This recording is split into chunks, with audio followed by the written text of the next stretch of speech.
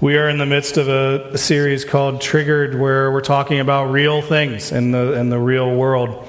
And, last week, the series, we focus heavily on the authority of Scripture and knowing kind of what truth is, because there's a lot of triggering things, and we can either build our lives based off of the truth or by whatever the current thing is. And last weekend, we talked primarily about sexual immorality and how the Bible informs on what we ought to do with that and how we should run and flee from immorality. And this week, we're going to be diving into the world of politics. And the reason that I chose these two topics to really look at is these are normally topics that churches either minor on, don't talk about at all, or these are topics that churches major on and it becomes their identity. And I wanted to discuss this because our biblical worldview should inform our politics. What happens far too often is our politics inform our biblical worldview. So we want, we have, things that we're passionate about politically, and all of a sudden we can make the Bible agree with us on those things. When sometimes we should, not sometimes, all the times we should build our lives off of what does the Bible say, and how do we interpret that into the political realm. If you look at the headlines, anytime, these are the only two things that exist, is politics and sex, or sex and politics. These are the only things that ever occur anywhere in our lives. And I think most of us that live in a real world, those get a lot of noise, but they're not everything, but they sure seem to be. So I wanted to really dive in to this. And we built this series off of the book of Jude, which is a small little letter at the end of your Bible, right before the book of Revelation. And it is a letter where he spends around 20 verses railing against this group of people that he says have slipped into the church and are leading it based off of their emotions or their desires or what they want, and aren't necessarily leading it off of the Word of God. And then the last 5 verses, he turns it, and he turns his attention to the church. And he does it with these words. He says, "But you, dear friends," you, the church, "but you, dear friends," in verse 20, "by building yourselves up in your most holy faith and praying in the Holy Spirit, keep yourselves in God's love as you wait for the mercy of our Lord Jesus Christ to bring you to eternal life. Be merciful to those who doubt, save others by snatching them from the fire. To others show mercy mixed with fear, hating even the clothing stained by corrupted flesh. To him who is able to keep you from stumbling and to present you before his glorious presence without fault and with great joy. To the only God our Savior be glory, majesty, power, and authority through Jesus Christ our Lord, before all ages, now and forevermore." Let's go back to verse 20. "But you, dear friends, build yourselves up." Faith takes work and maintenance and strengthening. And what happens is a lot of times we get saved, we get excited, and then we don't necessarily put in the work to make our faith strong. And so when difficult times occur, we need rescued, and we look for a Savior. We look for something, someone to fix this issue for us, either personally or societally or culturally. And far too often, that is someone that is a politician or a government leader. And our faith, when we look at this, it's difficult because when we are in the realm of looking at political leadership, we can place far too much trust on humans. Has a politician, I know you're going to have to search the depths of your soul for this answer. Has a politician ever failed? I know, keep thinking, right? Okay. Has a government leader ever failed? Yeah, okay. Eric, can you fix the AC again? Thanks. This is the time of year the building has no concept of what to do. It heats up in the morning, and then we throw 100 people in a room, and it gets down. Never mind. By up, I mean make it warmer. Okay. We can place far too much trust in leadership and into government entities. And where this happens really is about every 4 years or so, on even-numbered years, about 6 months out from November, let's just say November, everybody gets bombarded with this person, this party, this legislation will solve everything. And if you just vote for this person, this party, this legislation, then our world will be puppy dogs and rainbows. And everything will be right. And everything will be good. And I've been, like I said earlier, I've been in senior leadership, let's see, in 2020, 2016, 2012, 08, and 04. I haven't seen one of them solve it all yet. And we keep trying to find this person or this party or whatever. And because as humans, we're desperately looking for salvation in anything else other than Jesus. And when we are playing these roles of trying to find this perfect candidate or person, in reality, the only one that can rescue us is Jesus. But we haven't necessarily tried that yet. So we're just going to keep trying. And I guarantee you, in this time next year, we're going to be in the throes of another presidential or whatever else is going to be on the ballot. There will be if you vote this way, puppy dogs and rainbows. And then we're going to get to December and we're going to go, wait, what happened? Why isn't everything fixed yet? So we have a lot of misplaced trust in leadership, and because we're allowing what we want to occur to inform our faith when our faith should inform our politic. And this can very quickly turn into idolatry, where we are putting people and leaders and other things up on a pedestal. Now, you have churches can address this in one of two ways. We can totally ignore it and never discuss politics whatsoever. Or we can make politics the only thing that we ever discuss. Actually, our entire identity as a church is how we vote, or what program that we think is the best thing for the community. And I think most of us are in the middle of that. Where most of us, I think, are trying to live our lives, raise our kids, teach them the Word of God.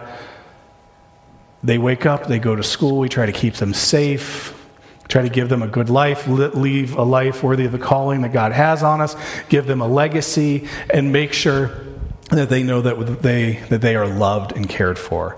And that's all that we are really trying to do. But man, you turn on TV and everything is absolute urgent crisis. So what does the Bible say about God and government? This is where this gets complicated. Because what is complicated about Eastridge is I know, just based off of your social media posts, I see those, okay, that we are a very diverse group of Christians. And that is a wonderful thing. I know there's some that vote this side and some that vote that side. Awesome, do your thing. And my goal is not to necessarily, you're not going to get a voting guide when you walk out of here. Okay? My goal as a pastor is desperately teach you the Word of God and teach you the authority of Scripture and allow that to inform your politic. But what happens when government authority and all of that goes counter to our faith? What are we supposed to do?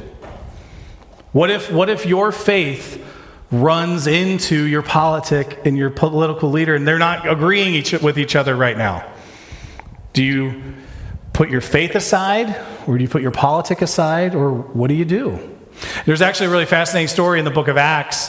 The apostles are being held captive because they are trying to preach the Word of God. And they are broken out of prison, And they get ratted out, and then they're found, out in the middle. They're not hiding, and they're found out in the middle. And someone comes and reports them to the Sanhedrin, who are the government religious authority at that time.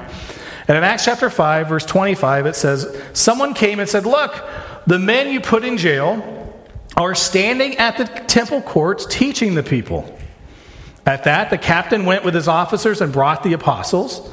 They did not use force because they feared that the people would stone them. The apostles were brought in and made to appear before the Sanhedrin to be questioned by the high priest. We gave you strict orders not to teach in his name, he said. Yet you have filled Jerusalem with your teaching and are determined to make us guilty of this man's blood. Okay, let's stop here. Let's just say you were broken out of prison. You kind of got through that. Sanhedrin bring you forward and say, we hear you're doing it again. Knock it off. What would your response be in that moment? Because you have a very clear decision here of God or government. Now, these are religious leaders. And they're saying, stop talking about Jesus. And Peter leans into this, and the other apostles replied, we must obey God rather than human beings. We must obey God rather than human beings. Okay. And then he starts preaching to them. The God of our ancestors raised Jesus from the dead, whom you killed by hanging him on a cross. That's the ticket back to jail, isn't it? God exalted him to his own right hand as Prince and Savior, that he might bring Israel to repentance and forgive their sins. We are witnesses of these things, and so is the Holy Spirit, whom God has given to those who obey him. We can't stop talking about it. You might throw us in prison, you might do all this, but this is so important that this is going to just leak out of me. And if that's going to run into the government or this authority, I'm just going to keep talking.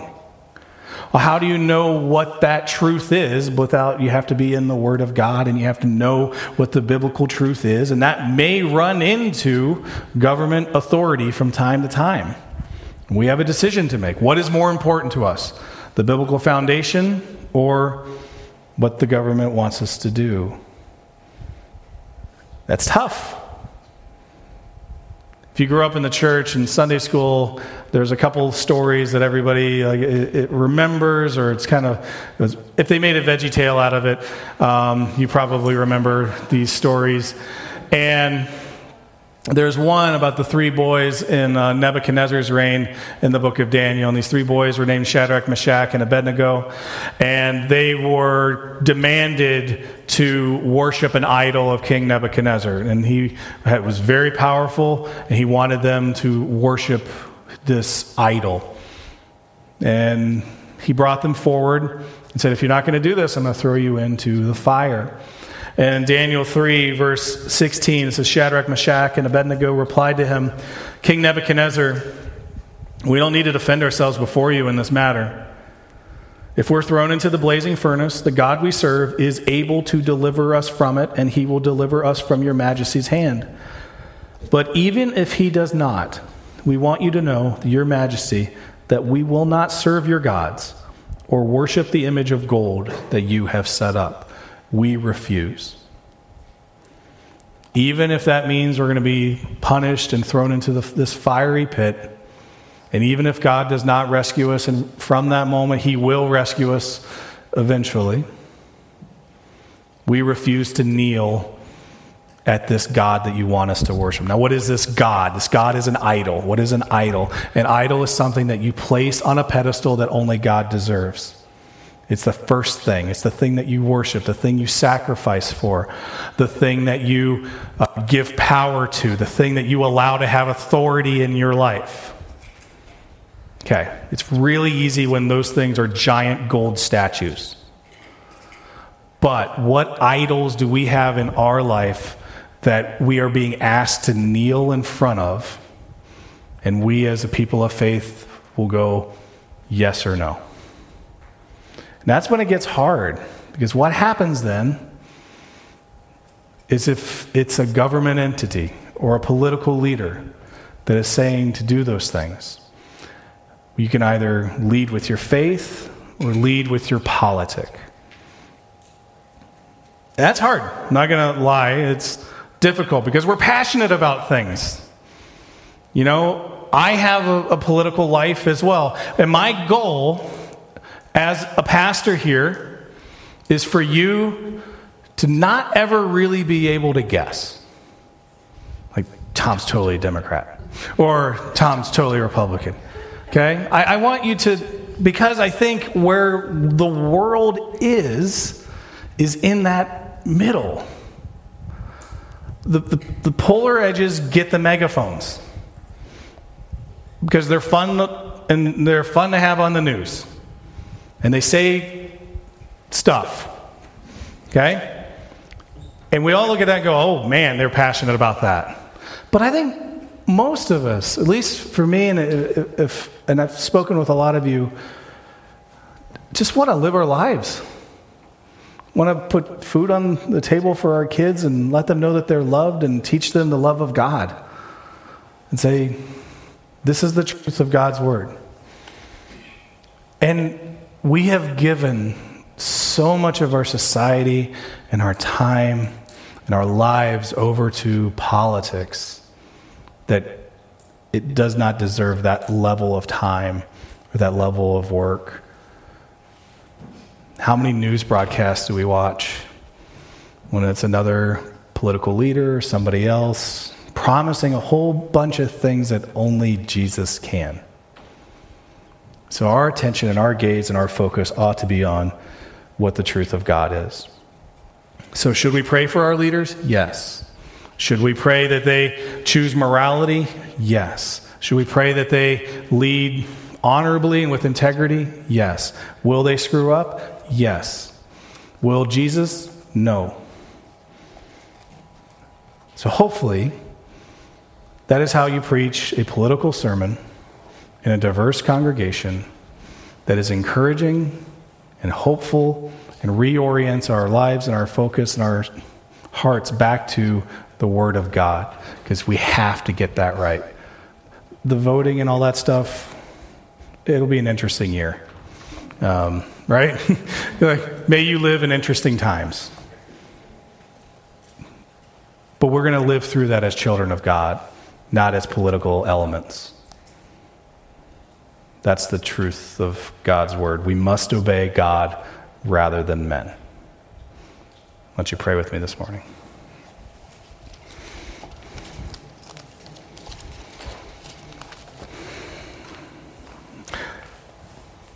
Lord, there's a lot of different backgrounds, political leanings, passions, wants, needs in the room.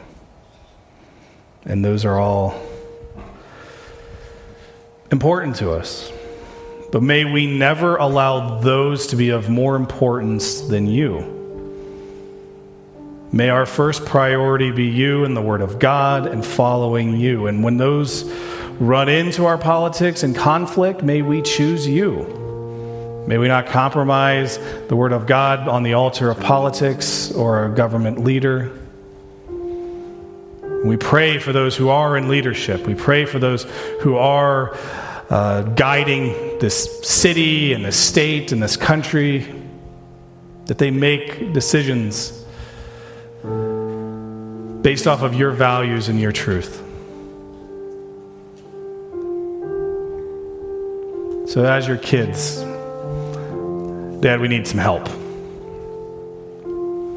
May you guide us.